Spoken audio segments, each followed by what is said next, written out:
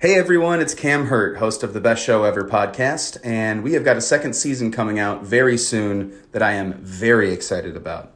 We've got some very cool special guests, including musical acts that we all love, like Karina Reichman, Daniel Donato, Jake Brownstein from Eggy, Rick and Peter from Goose, and many more. Tune in for new episodes dropping on Osiris Media March 5th on the Best Show Ever podcast. I'm so excited to tell you a bit about today's sponsor, Music Masters Collective. They're a nonprofit organization that produces unique music events, providing opportunities for fans and artists to meet and collaborate in an inspired and creative atmosphere. Every week, Music Masters Collective hosts different events, all with the opportunity to learn from world-class musicians like Bill Frisell, Kurt Rosenwinkel, Julian Lage, Mark Ribot, Wayne Krantz, Oteil Burbridge, the Milk Carton Kids, and so many more. At an event like Alternative Guitar Summit Camp happening this August, you can expect in-depth workshops with guitar masters, once-in-a-lifetime performances, the opportunity to play alongside your favorite musicians, and a lot of fun. You'll leave this event packed full of wisdom and with a whole community of musicians to create with. This all-inclusive week in the Catskills Mountains of upstate New York is guaranteed to be magical. Scholarships are available, but spots are extremely limited, so visit www.alternativeguitarsummitcamp.com/inside to learn more.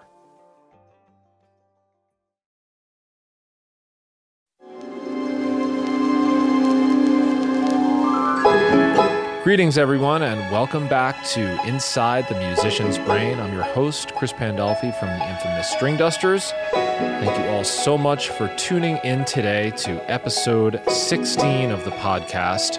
My guest a little later on is the amazing Sara Watkins. You may know her from Nickel Creek or from all the great music she's put out under her own name, perhaps from her work with I'm With Her. And she's got a great new record out called Under the Pepper Tree. So we're going to get into that and lots of fun stuff from her past. So stick around for that.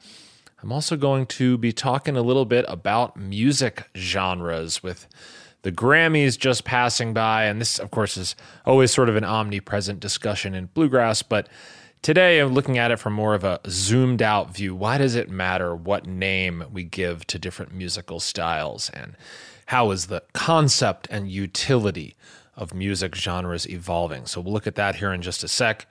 Inside the Musician's Brain is brought to you by Osiris Media.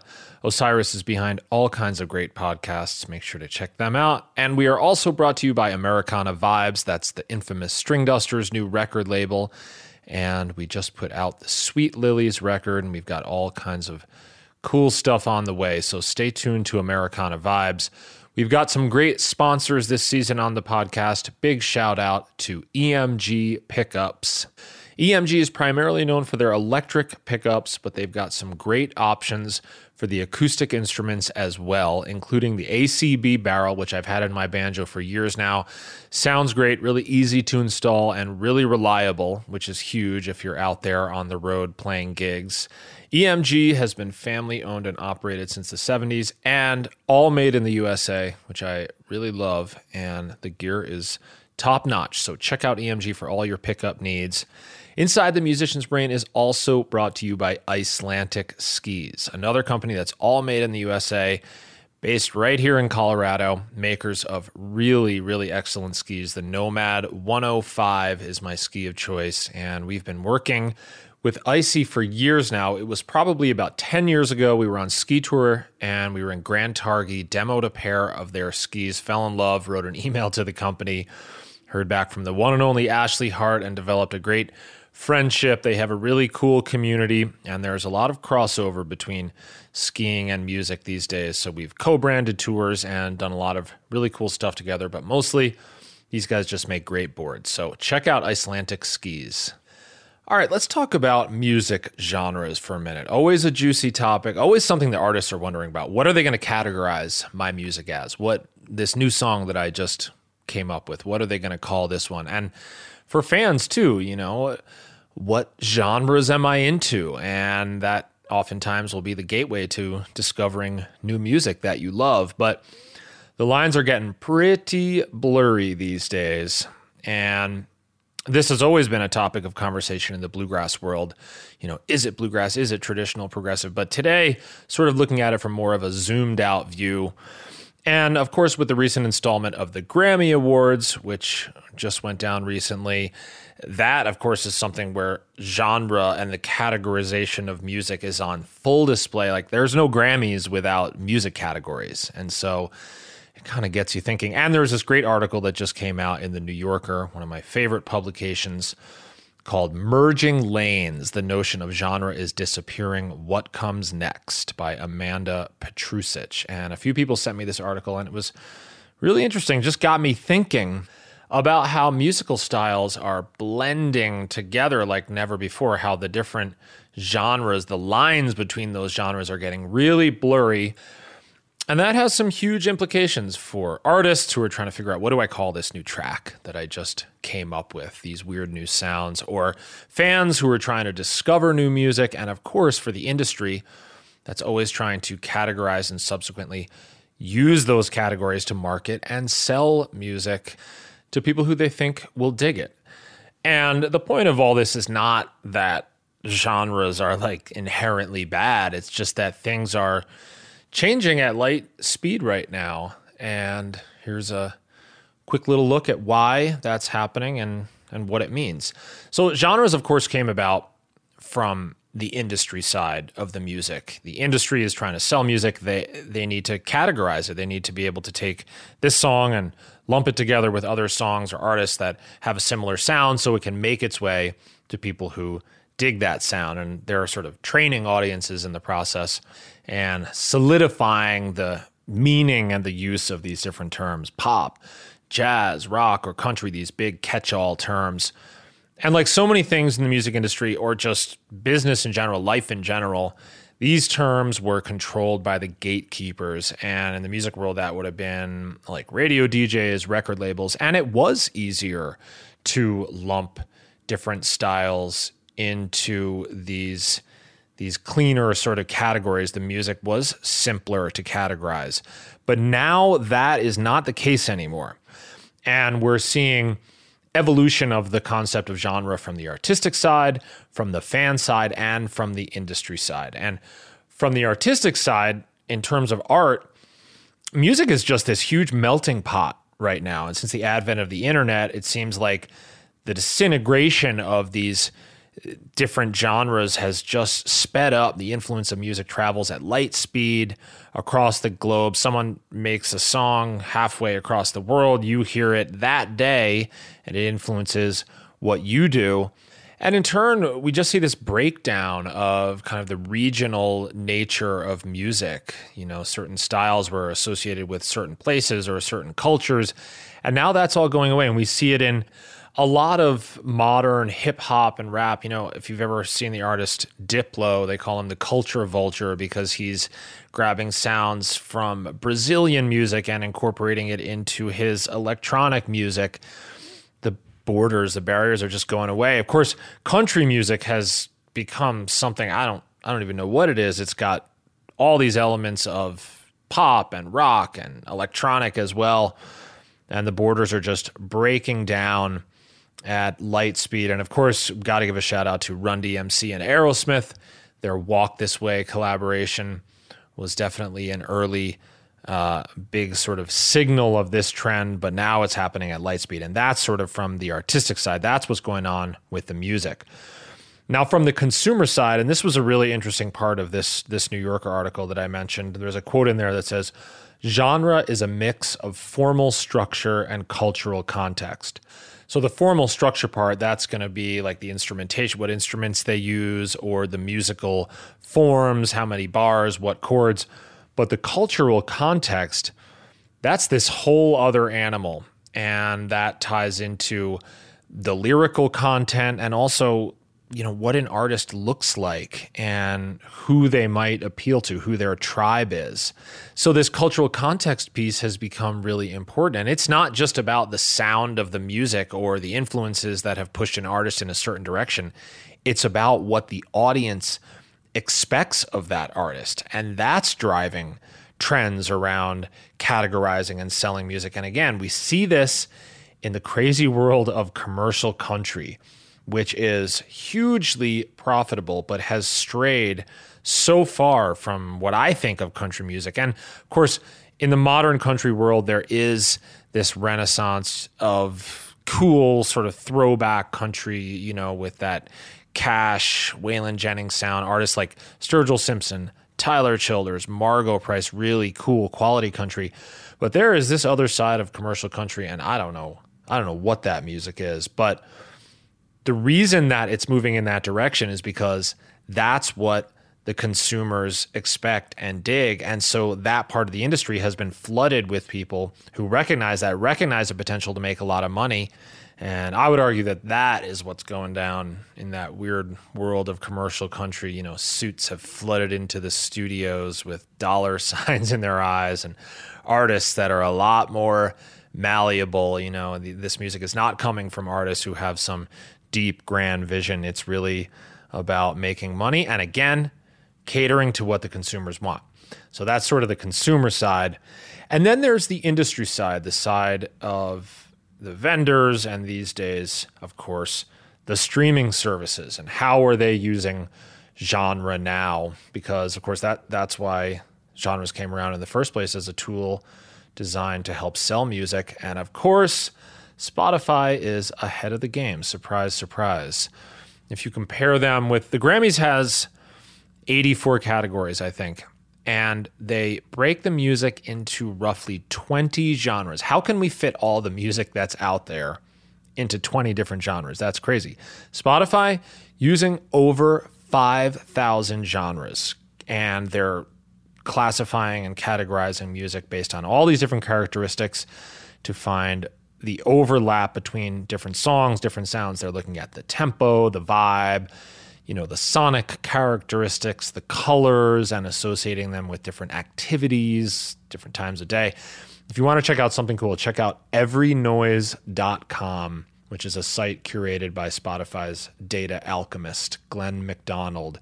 And you see all the genres that they use, and you can get a sample of every one, and you can see how bubblegum dance compares to deep tropical house, or I don't know, maybe you're into post-punk Mexicano. You can see all of that stuff at everynoise.com. So from the vendor side, we see certain people like the streaming services really adapting and taking advantage of the fact that these borders are breaking down, and there is a lot more crossover between songs and artists that would end up in really different categories or genres potentially if we only had a small handful to choose from. But we don't. Things are changing. And interestingly, this definitely mirrors a bigger cultural trend. As the world becomes more of a melting pot, as the world becomes a much smaller place, we just don't understand things in such simple binary terms anymore. Things like race and gender, and of course, music. You just can't put these things into a simple box anymore. We need a more nuanced, more subtle way of categorizing them. And why does any of this matter? Well, of course, like always, I'm looking at it from the artist's perspective, and there is a value to getting it right in terms of categorizing things, because it will help me find my tribe, help me have success, and help propel everything forward and encourage the creation of more great art. And that's always, like I say, that's always how I'm looking at it. And right now I've got some new tracks that I'm trying to decide, are they technical, brutal death metal, or are they Australian post-hardcore? I'm not sure. Check out that Every Noise site. Really interesting. Also interesting, I definitely encountered this when I put out my recent record, Trance Banjo, because it's kind of its own thing, but you know, I wanted to find the right home, and bluegrass people might like it, and electronic music people might like it. And as genre evolves, it's becoming easier to reach both, or reach anyone with your music, reach whoever is buying what you're selling. All right, on to my interview with Sara Watkins. I sat down with Sara via Zoom, of course, a few weeks ago to talk about her really cool new record and all the cool stuff that she's done. Here we go. Lonely but free, I'll be found, drifting along with the tumble and tumbleweeds. Cares are the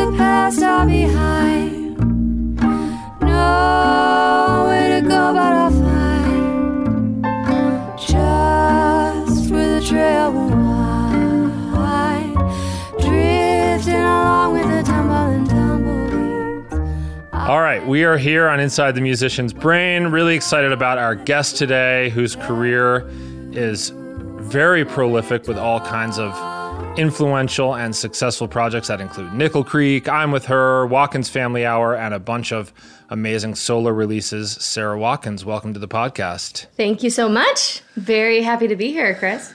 So how's it going? How are you doing with this crazy last year that we just had? I'm doing all right. It gets old, but I've been, safe in a house. I've been able to see my folks a little bit here and there, which has been huge, I think, in terms of my sanity. Yeah, I'm doing okay. That's great. Well, you've got some cool new stuff going on. You've obviously taken advantage of the time, and you have a new album on the way. Tell us about it. Yes, I'm really excited. I've never done a concept record before, and I never have really understood them, and they always felt like something I didn't relate to. And then I found myself doing one, like in the process of the making of it, I realized that it was a concept record because it's basically a record for kids. It's a children's record. And I've always been interested in, when the holidays come, finding Christmas songs that aren't necessarily Christmas songs. And in the course of becoming a parent, I have a 3-year-old now, we're, trying to find playlists that are tolerable, as every parent does. And so a lot of those songs are Roger Miller or Harry Nilsson or, some beautiful other actual children's records made by musicians. And it's been, I've been falling in love again with a lot of old Disney songs and a lot of American classics that were fundamental in my childhood. And so I made this record that pays tribute to a lot of those songs. And love the Willy Wonka theme. Thank you. So great. That was a film I was not able to watch until I was like a junior high because I was so scared of it. That's a great, it's trippy. And the original is that's a really sort of fundamental movie that I remember from my youth that has all kinds of great concept vibes, music, acting. It's just very visionary and cool, but I love that song. It's incredible. The first song on the record is Pure Imagination, and it was a real trip to try and record it because there is so much movement in the original track. If you listen back to Gene Wilder's vocal on that, it's in the tempo, the way the orchestration, the way the orchestra moves with the vocal. I've gone back and forth in terms of how I imagine that they recorded it because it feels like two different settings sonically. And so anyway, we recorded that by Tyler Chester produced the record for me. And Under the Pepper Tree is what the name of the record is. Yeah. Right. It's so fun to talk about. I haven't talked about it that much yet, so I'm not in very good practice. My spiel is not refined yet. Let's get it dialed in here. But Under the Pepper Tree, the record was recorded this summer in a studio that we were able to just be in for about a week and a half. A friend's studio, and we recorded a Pure Imagination by just kind of layering onto the original track, and then we took that original audio file away and tried to replace it. So we just drew our map on top of the original recording to try and maintain the shape and motion, which was really, really fun to do. It's solving a completely different puzzle than I am usually solving. And And a lot of this record was like that for me because it wasn't sourced from original material or covers that I've followed, that I've been playing on tour for so long. All these songs have lived with me a lot longer than that. And I was able to also bring in some friends to sing on it too, which was really full circle for me. Yeah, the Nickel Creek Crew, right, is on one track. Yep. We did, what's it called? Blue Shadows on the Trail, which is a song from the Three Amigos soundtrack. Amazing. And love it. Do you love that movie? Oh, yeah. Oh, it's so great. It's so great. And Randy Newman wrote all those songs. Yeah. And you've got a mix of, there's some originals, and then there are these cool covers on this record. And I read that it sort of started, the seed of the idea grew out of an ask. Someone was asking you to be a part of a COVID stream and to create something kind of mellow, and this kind of grew out of that. 100%. Yeah. Because I thought, I'd been thinking, it was like a Spin Magazine live stream, and my friend recommended me for it. And in fact, I still have their like login info on my Instagram because I don't know how to delete an account. I've had that problem. Anyway, I just was thinking like, oh, what would I do? They wanted bedtime music to help people transition into sleeping time. And honestly, that is what this record is for me. It reflects a transitional time because, in my life living at home this year, which is new for me, my rhythm, the place that I have rhythm is on the road. That's the only time that I have a cycle, a daily cycle that my life follows. When I'm at home, it's like vacation, or now that I have a child, it's a different rhythm, but it's, so being at home and finding a rhythm without going to work and everything that everyone else has been doing as well, I have found that it's nice to have these little moments that signify something, and signify a time of day, and to really celebrate a natural need that we all have, which is transition from thing to thing. I feel like the on and offness of everything that is digital is really can be jarring. Certainly to kids, and also I think to grown-ups, and so this record is, I imagine it being used in transitioning into the mellow dreaminess that of nighttime, and that's what it was written for or arranged for. I don't know if have you ever sequenced a record before recording it? We have. We did that with our record Laws of Gravity that we won the Grammy for. And it was really cool because I remember, well, I mean, who knows what part that played in it. But I felt like when we were doing the sessions, it was awesome in a few capacities to know what was coming up and sort of not have to make that decision. Okay, what's next? And, you had this sort of flow to it. But even bigger than that, I think from a creation standpoint, the sessions, it was like it was like living the album. Yeah. As it came to life, and the arc of the songs. Did you record it in order? Yeah. Awesome. We recorded. And what about you? You said you sequenced this one ahead of time and also recorded it in order? We did not record it in order. Okay. But we sequenced it ahead of time, and we did a little practice swing of pre-production just to make sure that was the best sequence. We made a couple tweaks, and then we did a final version. But I wanted, it became clear that I was recording some songs that a series of kind of mellow songs, and I imagined people listening to it and getting to the third slowish track and being like, all right, I'm done with this. And so I wanted the songs to blend together and to be more of a piece.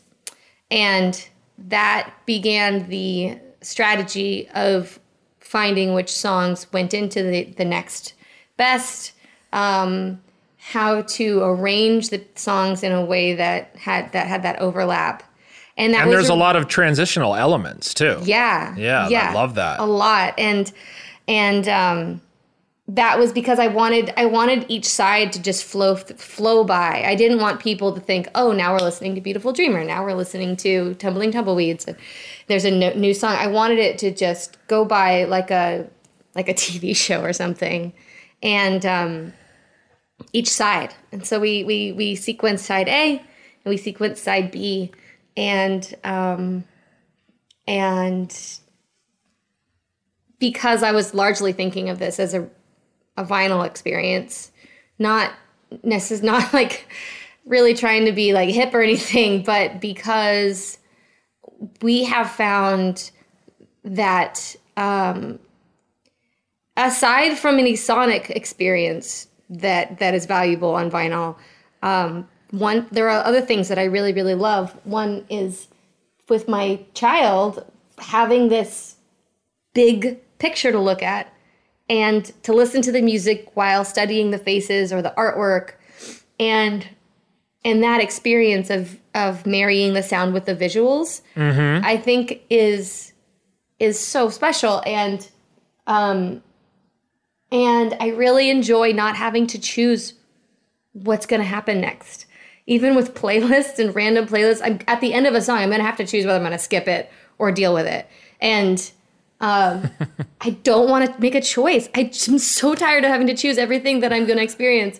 I just want to put on a record, make that one choice, and then listen to it all the way through. And I found that to be something that's been really calming to me and freeing in a way. Well, you did a great job with that, and I know exactly what you mean. There's a vibe, and when I put it on, it all sort of flowed by in a really nice, seamless way. And I will say, I know that you are looking at this as a children's record, but I think it's a record for everyone. And I loved what you said about this sort of message of optimism and the way that we bring this certain vibe to interactions with kids, and especially over this past crazy, challenging last year, adults need some of that too, and it's got this really beautiful, gentle flow to it. And I know what you mean, keeping the music going and always having to choose what's next seems like part of the modern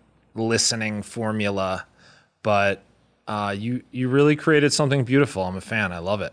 Thank you. Thanks a lot. I appreciate that. And I totally agree about that adults need that kind of care. I feel like there's a lot of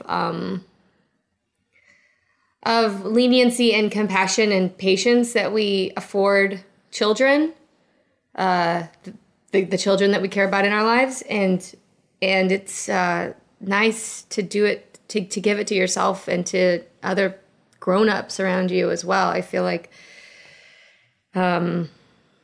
we all need that compassion and that gentleness. Yeah. And I think that I wanted this record to be kind and gentle to people. And I think part of that for adults who might be familiar with these songs is the comfort of something that they are already familiar with, and presenting it in a way that hopefully brings new life to them, to the songs. And oh my gosh, the artwork I'm really excited about. I read about it. I want to see it. It's a really, really, I'm really excited about it. I'm not somebody who is typically that at all interested in the visuals of an album before I'm done making it, and before I'm done recording the music. And but I'm it's a big part of, I think, the way that I imagine this record being taken in. Are you talking specifically about the vinyl packaging? The artwork on it. The artwork is collage. Okay. That and the artist is Adam. I think it's Snezek, I believe. Okay. Honestly, I've never met him. We've corresponded on email. Sniezek, and he's just done a gorgeous job putting artwork together to make a collage to kind of create this surreal imagery that I think really fits the imaginative lyrics and production Awesome. on this record. Yeah. I can't wait to check it out. And to the point that it's not just for kids, when that first track was rocking, there's this amazing nostalgic element to it, my imagination. And it took me a second. Good. Come with me and you'll be in a world of your imagination. Take a look and you'll see into your imagination.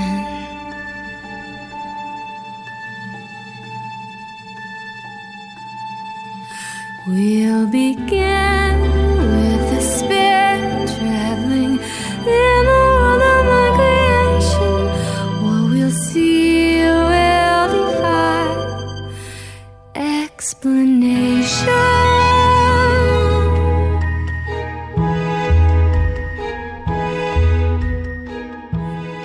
That's so tied to my childhood and probably a lot of people who are in our sort of age bracket. There's something really special and cool and nostalgic about that moment. So that, in conjunction with the beautiful kind of lush flowing sound of this record, I'm excited for you and for this to Thanks get so out there much. to the world. Yeah, absolutely. So let's wind back for a second. And I usually start these interviews by asking guests about the moment where you really figured out that you were going to devote your life to music and commit to being a professional musician. For you, obviously, that moment came pretty early on, I would say younger than most. But is there a specific moment or a specific sort of early part of your career with music that really stands out as a turning point? And I think there were several. Okay. I think there were several moments. I remember being a kid. I've always been a little bit practical, and I remember being a kid around probably the age of somewhere between 6 and 7, and so 6.5, and watching the band play this band Bluegrass Etc. That was of course critical to it's the reason we play, the reason Nickel Creek happened, and in addition to being great musicians and performers, they were incredible teachers. And Cool. But I remember looking at the band and seeing John Moore, who was probably 28 at the time, thinking, "Oh, so he can do this for a living. You can do this for a living." Because everyone else I knew around me was teachers or dental assistants or something around just keeping the town going. Normal jobs. The town needs music too, Well, yeah, I guess so. And I remember looking at John Moore thinking, oh, well, this is a job too. And, little did I know, he was probably going home to wash his laundry at his mom's house. He was I'm not sure, like most musicians do for a while. But it was, so there was a moment where I thought, oh, this is something that could happen. And then I remember there were probably a couple more moments. There was the first time we got to play at Telluride, we were really little. We were hired to play at the kids' tent. And I think it was, it was either Skip or Steve, Sminsky, who introduced us to, or invited us to get to the main stage, I guess. How old were you guys at this point? I think I was 12. Okay. In Hartford was playing. They somehow were running early, which never happens at Telluride. And we were invited to play for 20 minutes right before John Hartford. And so we played, so like all of the tunes as fast as we could. And and it was the first time on a proper stage, and what a stage it is. It's kind of, it's mind blowing no matter at what point in your career. And so that was a big moment of, oh, this is cool. This is really cool. This is not just a children's tent. And then there were other moments. The Thiele's, Chris's family lived in Idlewild growing up a couple hours from us. And then when Chris and I were 15-ish, or maybe 14 or something like that, they moved to Kentucky. And there was a little bit of a thought of like, oh, maybe this is done. Maybe this is it. And then I remember in January, Sean and I, we had kept in touch and like nothing had happened. And in January of that year, Sean and I flew out and stayed with the Thiele's for a couple of weeks, and we recorded in their house on a little ADAT machine and made a little CD, took some pictures, messed around, played ping pong. And that was a bit telling of like, oh, we can still do this. And this is something we want to do. This is something we keep choosing to do. Yeah. And in some ways, it felt like, oh, there was enough momentum at that point that we could just kind of keep stepping forward, and there would be a path for us to step onto. And when Oh Brother Where Art Thou came out 20 years ago, we were lucky enough to be a part of the conversation in bluegrass at that point. And as you remember, that just kind of changed a lot for it did for a lot of us. Well, that's a good segue just to talking about Nickel Creek for a minute, because you guys have created such a legacy and are such an influential piece of a movement that has really kind of come full circle. Bluegrass has had these glimpses, in the mainstream where the sort of success and profile of things are bumped up. Oh Brother is a great example. And now there's kind of these two sides to it. I see, I'm With Her is really kind of firmly at the front of one side. That's just this beautiful integrity music. And then there's this kind of jammy strain of bluegrass that is just really drawing humongous crowds. And String Dusters are more a part of that world. But all of this stuff in some way is derivative of bluegrass. And you guys were one of those early bands. I remember when you guys came onto my radar screen that really showed people that acoustic music could be really successful. And not to mention the body of work and all the great music and performances, et cetera. But curious to know a little bit about how that went down and how aware you guys were of just what was happening with Nickel Creek, and if there was anything that really tipped the scales, and just what that felt like for a young musician who was following their dream, and then all of a sudden it's like, okay, this is happening. What was that like? Well, I have to say that I was 18 when our first self-titled record came out, our only self-titled record, but I say that because we had made little homemade recordings before, but our first record on a record label was the self-titled release on Sugar Hill. And that was a totally different experience in every way. And, when you're a kid, you can take everything in stride and everything feels normal because everything's new and you just kind of go with it. So we didn't know, I don't think we were really aware of how lucky we were at that time to have momentum. And a big part of it was we had been a band for a while and we knew how to be a band. We had a dynamic, we had a way of functioning. And that played in our favor in order to navigate some of these things that came our way. We were opening for a band in the Bluegrass series that the Ryman puts on. It was a band that Tony Rice and Dan Tomensky were in. And Alison Krauss and Ron Block were there to see the show. They were in the audience. We'd met Alison a decade before at a Bluegrass festival. I don't know if she remembered that at that time. And we knew Ron. But Alison came back, huge star, to say that she liked what we did and to be really sweet and encourage us. We were trying to figure out who we could ask to produce our record, and eventually we asked her, and she said yes. And that was a really big part of why our album was successful, I think. Her endorsement and just the way that she produced that record. Also, CMT, Country Music Television, was doing a lot at that time for music exposure. They were playing videos all the time, music videos, and we put out a few music videos. The guy running CMT, Chris something or other, he really liked us, and he had our video played a lot, and that was a huge part of our exposure as well.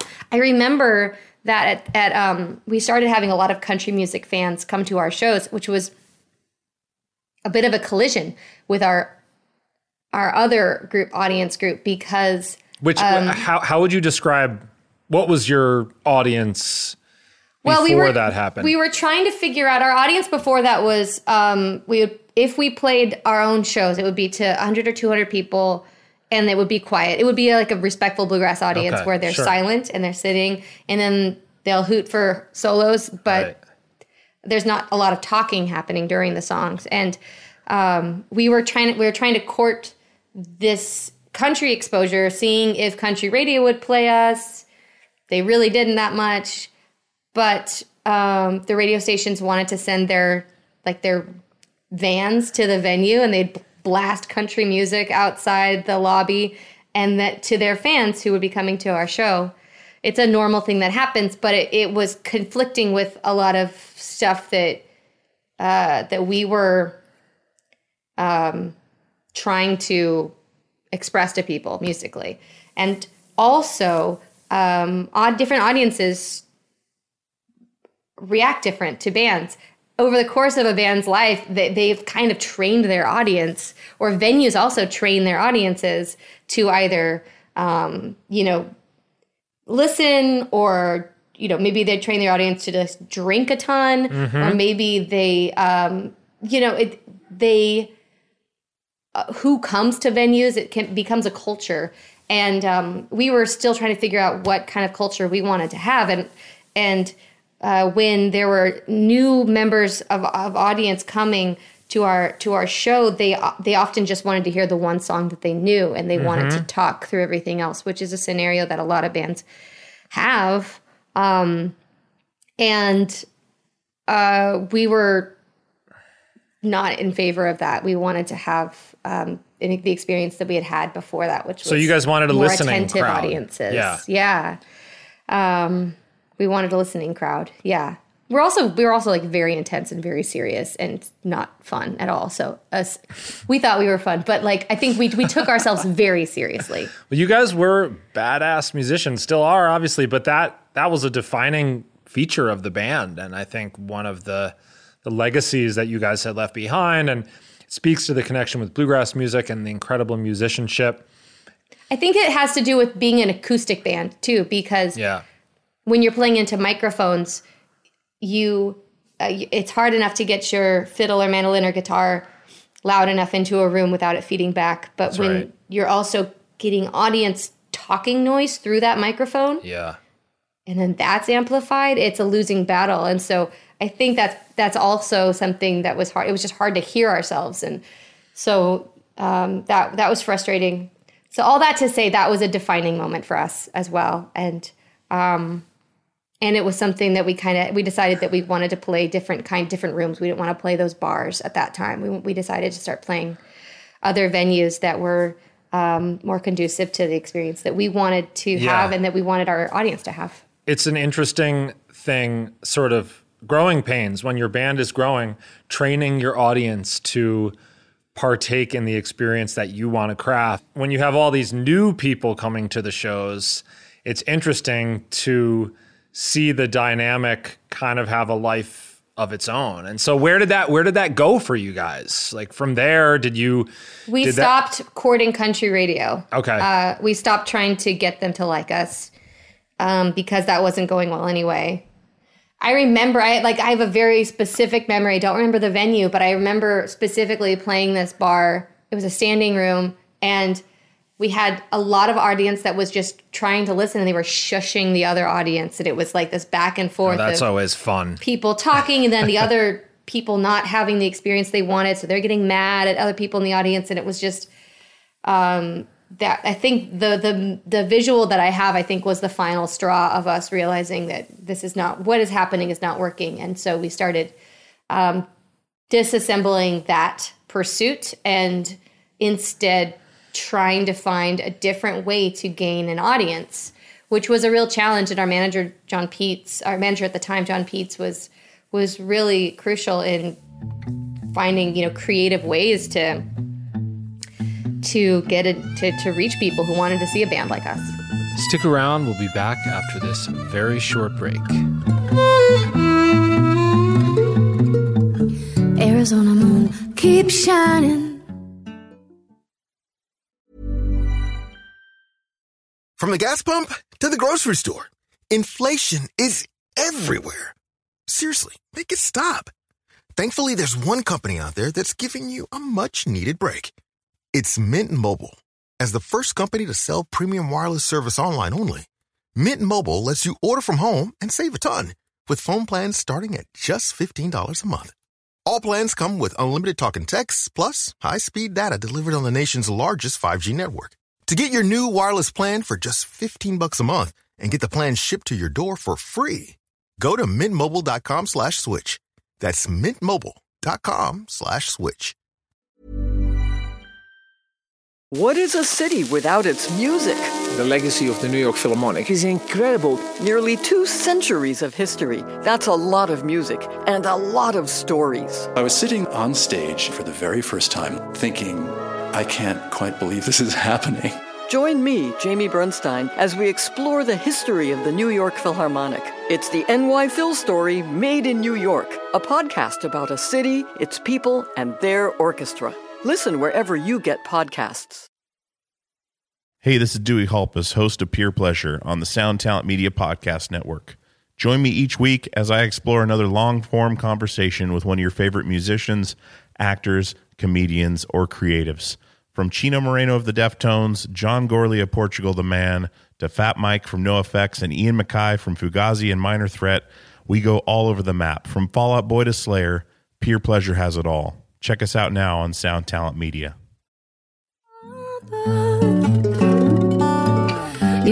Pretty soon a big yellow Did you feel like there were any other bands like you guys? I know, you guys were ahead of your time, but who were your contemporaries as far as young acoustic bands, anyone derivative of bluegrass, or were you guys the only game in town? No, I'm definitely not the only game in town, but I think that there was a bit of a scenario where you, when you a lot of times when you're a teenager,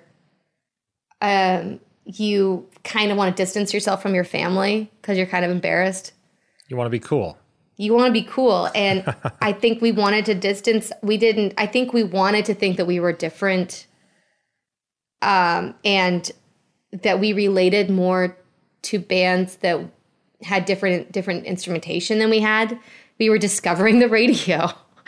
We were always in love with the elders of bluegrass and like the generation before us, like Tim O'Brien and Tony Rice and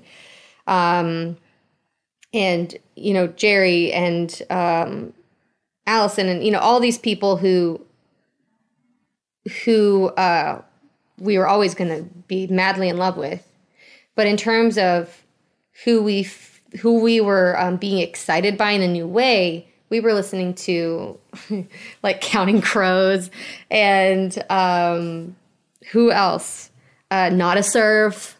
These other people who felt like we felt like had different ways of expressing what we were trying to find in ourselves, or we were just learning how to be people. Definitely the first Not a Surf shout out on Inside the Musicians Brain right there. I love it. You guys did that well. You were a fusion band. You had these amazing bluegrass roots and took all of what's so great about that music, and it's so deep. You know, people I think tend to view it as a simple form of music, but you could spend your whole lifetime working on bluegrass and the music is so soulful and deep, but fusing that with kind of more pop sensibilities and creating something that people hadn't heard before, and it, you know, the popularity speaks for itself. Thank you. Yeah, it was, I love bands. I love playing music with people. And I feel so lucky to have grown up in this band with my brother, and Chris is as much of a brother. And to have experienced a lot of my childhood with them, in the personal way of knowing everything about each other, but also the way that you do in a band, but also, you know, feeling like I was, so I heard someone say you should never be the best musician on stage. Like, don't ever be the best musician in band. Put yourself in the position of always being surrounded or at least outnumbered by people who challenge you. And I am so grateful that I was in that position, because it was a great school to grow up in, being in Nickel Creek. And when we decided to put that on the shelf for a while, I hadn't really done a ton of stuff outside of Nickel Creek. I'd done the family hour, which is my brother's and my residency in Los Angeles. We started doing that. Nickel Creek had been touring 3 weeks on, 1 week off, year round. And it was intense. And when we were home, we started playing one gig that was just letting our hair down. So we were lucky to be a part of a community called around Largo in Los Angeles, which is a great home. We couldn't have asked for a better home club community to be a part of. It's a dream. And the owner, Flanagan, said, after getting to know him a little bit, he's like, you guys should do a show here. We'll do it once a month. We'll call it the Watkins Family Hour. I don't care if 17 people come, you should do it. And so we started doing it. And we played Tim and Molly O'Brien songs, and we played Skaggs and Rice, and we played, Dolly Parton or Jackson 5 or whatever it was that we wanted to play once and never play again. Gabe Witcher played fiddle with us for a bunch of the first. It was a trio with Sean and Gabe Witcher and me. And then we started playing with whoever was in town, other musicians who were around the club or on tour or in town making a record. And it just became this opportunity to just mess around and have a residency. And I started singing songs that I wanted to sing. And I felt like that was where I really learned. I started to find my voice, was my real physical voice was at Largo, because we were playing in this little dinner club, singing with, maybe one monitor, but not great sound. And just playing and seeing other musicians. And that was a real, it was like fertilizer. It was throwing the compost on what was really over farmed ground in terms of me as a musician. And you guys seem like you have sort of evolved into this kind of collective. There have been many amazing musicians who have made music with the Watkins Family Hour, but you made this great record, Brother Sister, last year, and it seems pretty stripped down. I mean, it's really just focused on you and Sean and your songwriting, and it's awesome. I love the music on there. And was that sort of the stated goal, was to go deep, the two of you guys, right? That was the stated goal. Okay. Mm-hmm.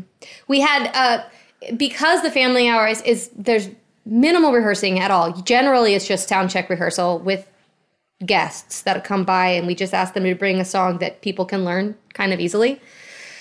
And it's a throw together. We throw the show together day of, and it's really fun. And sometimes it works great, and sometimes it's like, well, we should try and figure out a way to not make it sound like that next time.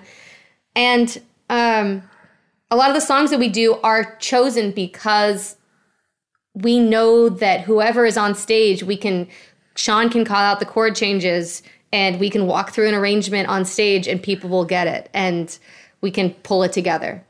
A more complicated song with tons of changes and ins and outs, and we go to the bridge 3 times and it's always different on the chorus and all that stuff, those don't fly so well.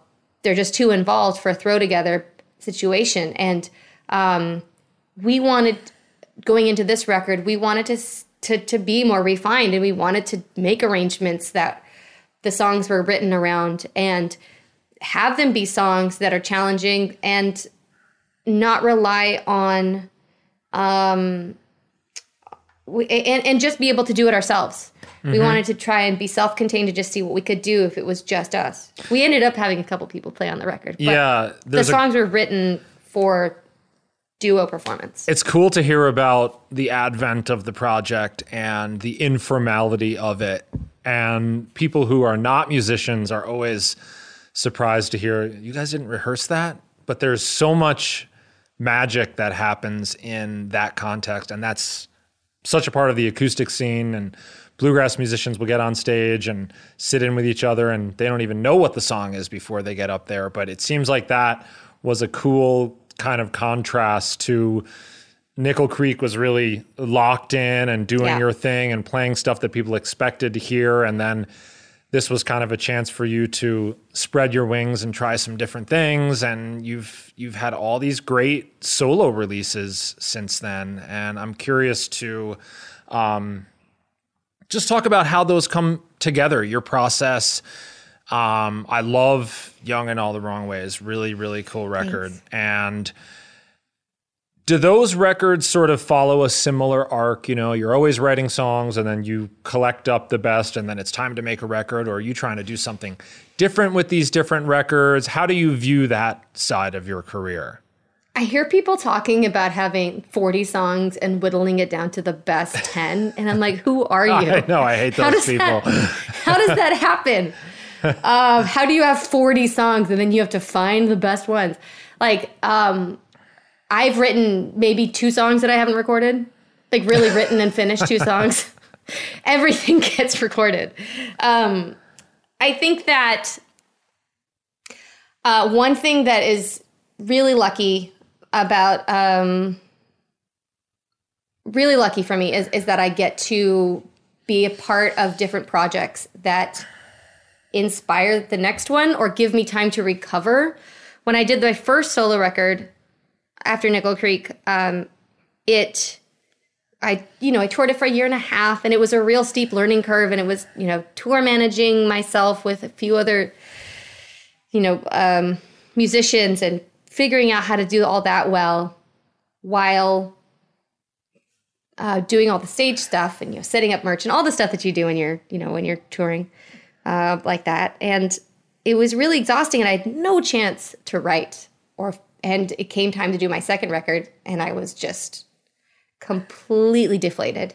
You didn't have your 40 songs ready to go? No, I was maybe on like nothing. But I was invited to tour as a side person in the Decemberists for their record. They needed a fiddle player and a female harmony singer. And I got to do that for like 8 months, and that was when I discovered that I kind of, if I can have a variety of experiences, like the more variety, the better. I'd never been a side person in that kind of gig, and it was so great, and they were so welcoming, and it's not a bad band to be a side person. It was amazing, and I got to be on their tour on their bus, and they really let me be in on so much, and they like assumed that I could play a baritone electric guitar solo, and they just assumed these things of me. They're like, "Oh yeah, well can you handle that?" And it was so great because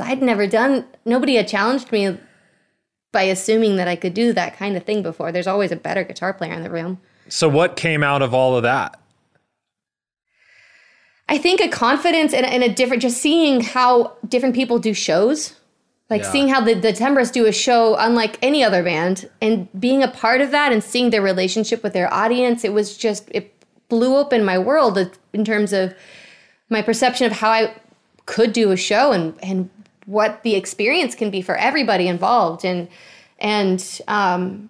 then I started, I did another record, and Young and All the Wrong Ways came out like 4 years ago. Some Midnight Sun was in between that. And that was like my first step off of home base. And then Young and All the Wrong Ways felt like it was my first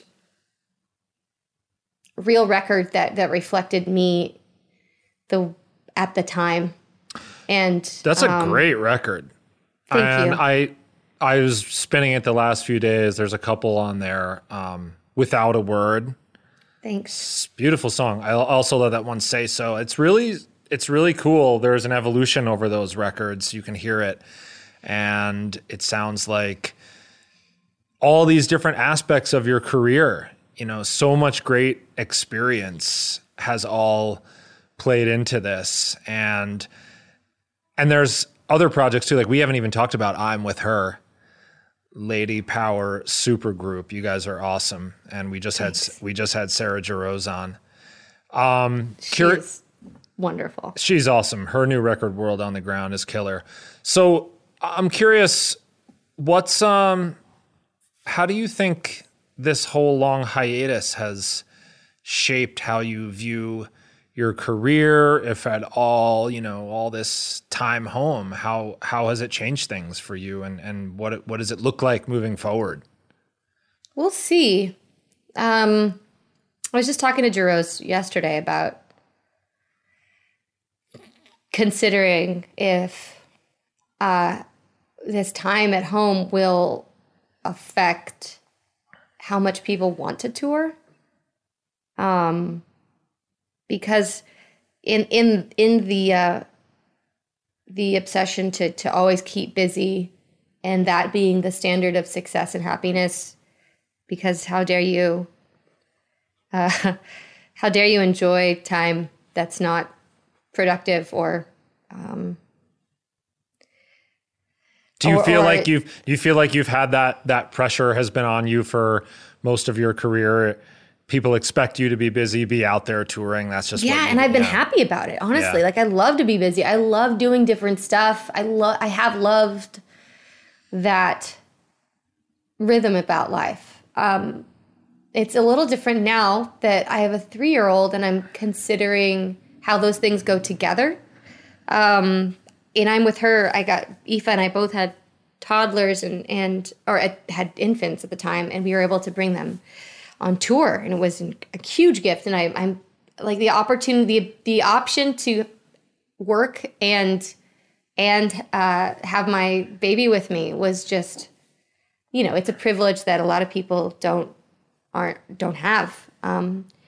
And to do it with my friend, it was just incredible. And but now we're in a different phase, and I'm learning how I want to do that, and also this full stop of rhythm.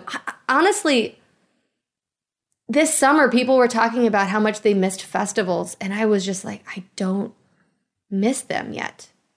I kind of do now. Like in the fall, what I miss seeing shows. I miss being in the audience, seeing a show. Me too. I miss everyone in a room agreeing to sing a song. Like I went to a Travis show. I remember like 20 years ago, we were recording Why Should the Fire Die at Nickel Creek. And I just needed to get some fresh air. And I went to the last quarter of this Travis show at the Wiltern in Los Angeles. And everyone was singing, sing, sing, sing. That's just the most chorusy band.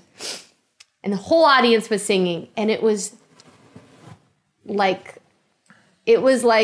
being in a field of flowers and just smelling there's this beautiful aroma. Well, I miss that. I know. Yes, musicians are having a chance during this time to experience another side of life that, as you say, is not we're expected to be on the road, and that's the business model that we all inherited. And now we're home, we're having a chance to develop some other skills, potentially view our careers a little differently. And I think there are some great innovations there, but live music, there will never be a substitute for a live show. And I think I agree. Having that to fall back on, just the comfort of knowing that. And it'll be interesting because the appetite is going to be sky high here sometime in the near future when, you know, clubs can fill up again. But I think I'm hearing a lot of people say they've experienced a more balanced life and more time at home with their families and friends. And it'll be interesting to see how that affects the long-term scope of what a career is like for a touring musician. We'll see. Yeah. You know, I think I've also, I say this, I have this perspective knowing, and it, I forget that I've been able to do this home thing with my brother, playing music with my brother, and that I've gotten to play with people. And granted, it is just the two of us, and it gets kind of boring, but that's something that a lot of musicians don't have, is playing with people, and that's really hard. Yeah.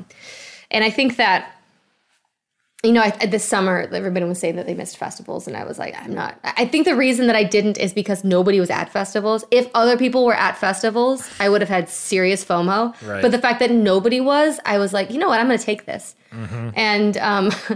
And just skip festival season this year. But then this fall, it started to really sink in, the things that I appreciate about life. And I think that, you know, it's good to be thirsty for things that you care about and to realize the things that you didn't need. That's such a and great. So I'm hopeful that I'll be able to. I'm hopeful to remember those things. I'm hopeful that I'll be able to remember the stuff that was important and not just go back to my default behavior. And I think that will help me be a better, like a healthier individual. And that aspect of it, you know, some fans are going to potentially lament that artists maybe won't be out there as much, but the reality is, you know, how sustainable is 120 shows a year, and does that lead to creating the best art and best music for people? And, you know, what you said is poignant, and there are all these different aspects of it, the career aspect, there's just the musical outlet, but will this potentially, you know, put artists in a place to be more centered and make more great music, you know? It's so tricky. I mean, it's so tricky. I think that there's been this pressure that I have felt to keep every restaurant alive and to keep every business in business and to support everything, to keep everything afloat. And I felt this personal pressure, and it's been really stressful and anxiety-inducing, where I feel like I've got to order way more food than I need from every restaurant in town because I'm responsible for keeping them afloat. And there's a little bit of truth to that in terms, but the truth that the way that I've been able to deal with that need and urgency and actual, you know, the legitimacy of some of that is that just to be more thoughtful about how I spend my resources. Time is a resource, and I want to be more thoughtful about how I do all of that. And it might be that a lot of artists and restaurants and companies don't survive, and we're going to have to figure out what that looks like. A lot of venues are not surviving, but we're going to have to figure out ways as individuals to support the things that matter to us. And, you know, that's kind of all that we can do.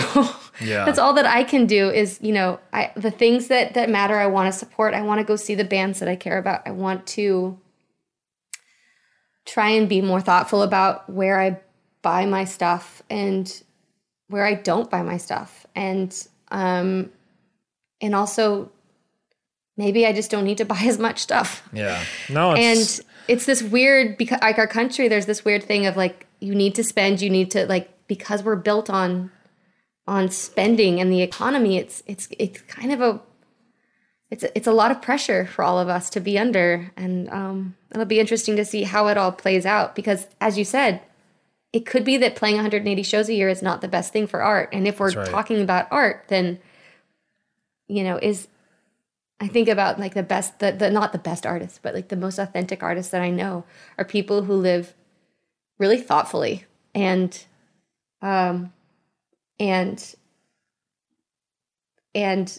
not terribly fast-paced lives. Yeah. Well, and there's going to be, that's a great point and a great perspective to come out of this. And there's going to be a big shakeup. There are things that aren't going to go back to normal, but we're also discovering new ways of doing things, from all the different patterns that you just talked about to what is it that leads to more substantive careers and art. And, look at the restaurant business. It's like, are the prices right to take care of and pay all these people properly? Same with the music industry, and I think people are getting a chance to reevaluate this.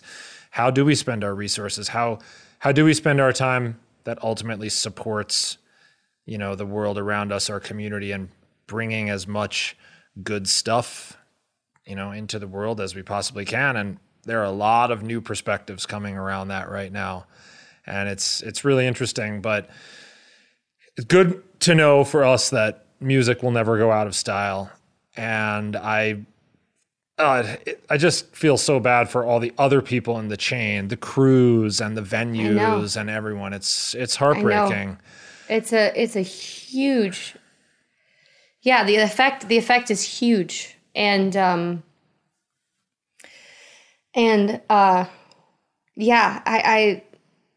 I look forward to reconnecting with with all those relationships with the people at the venues who we get to see once or twice a year for sure at the festivals, and really celebrating with the vendors that we've come to know and appreciate and see and getting to hug them and just be like,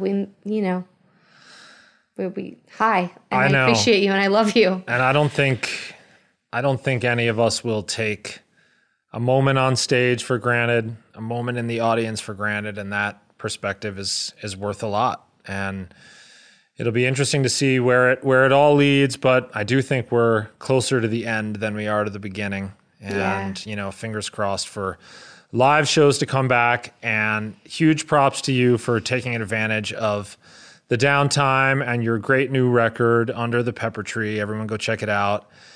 And great to have you on the podcast today, Sara. Thank you so much for joining me. Thanks, Pandolfi. Yeah, absolutely. Hope to see you soon. All right, same. All right. Bye.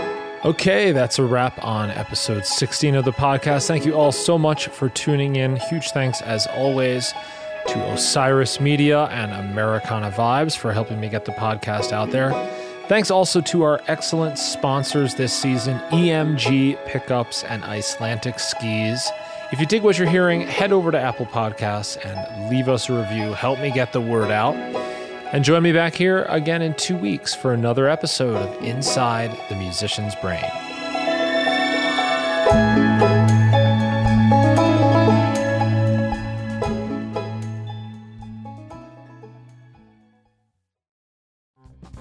Hey, this is Aaron from No Simple Road. I'm inviting you to come hang out with Apple, Mel, and I as we talk with the musicians, artists, chefs, authors, and beyond from the world that turns us on. We're reaching into the improvisational music scene, the psychedelic culture, the festival world, and getting to know what makes the people tick that create those scenes. Come join us on the long, strange trip over at No Simple Road.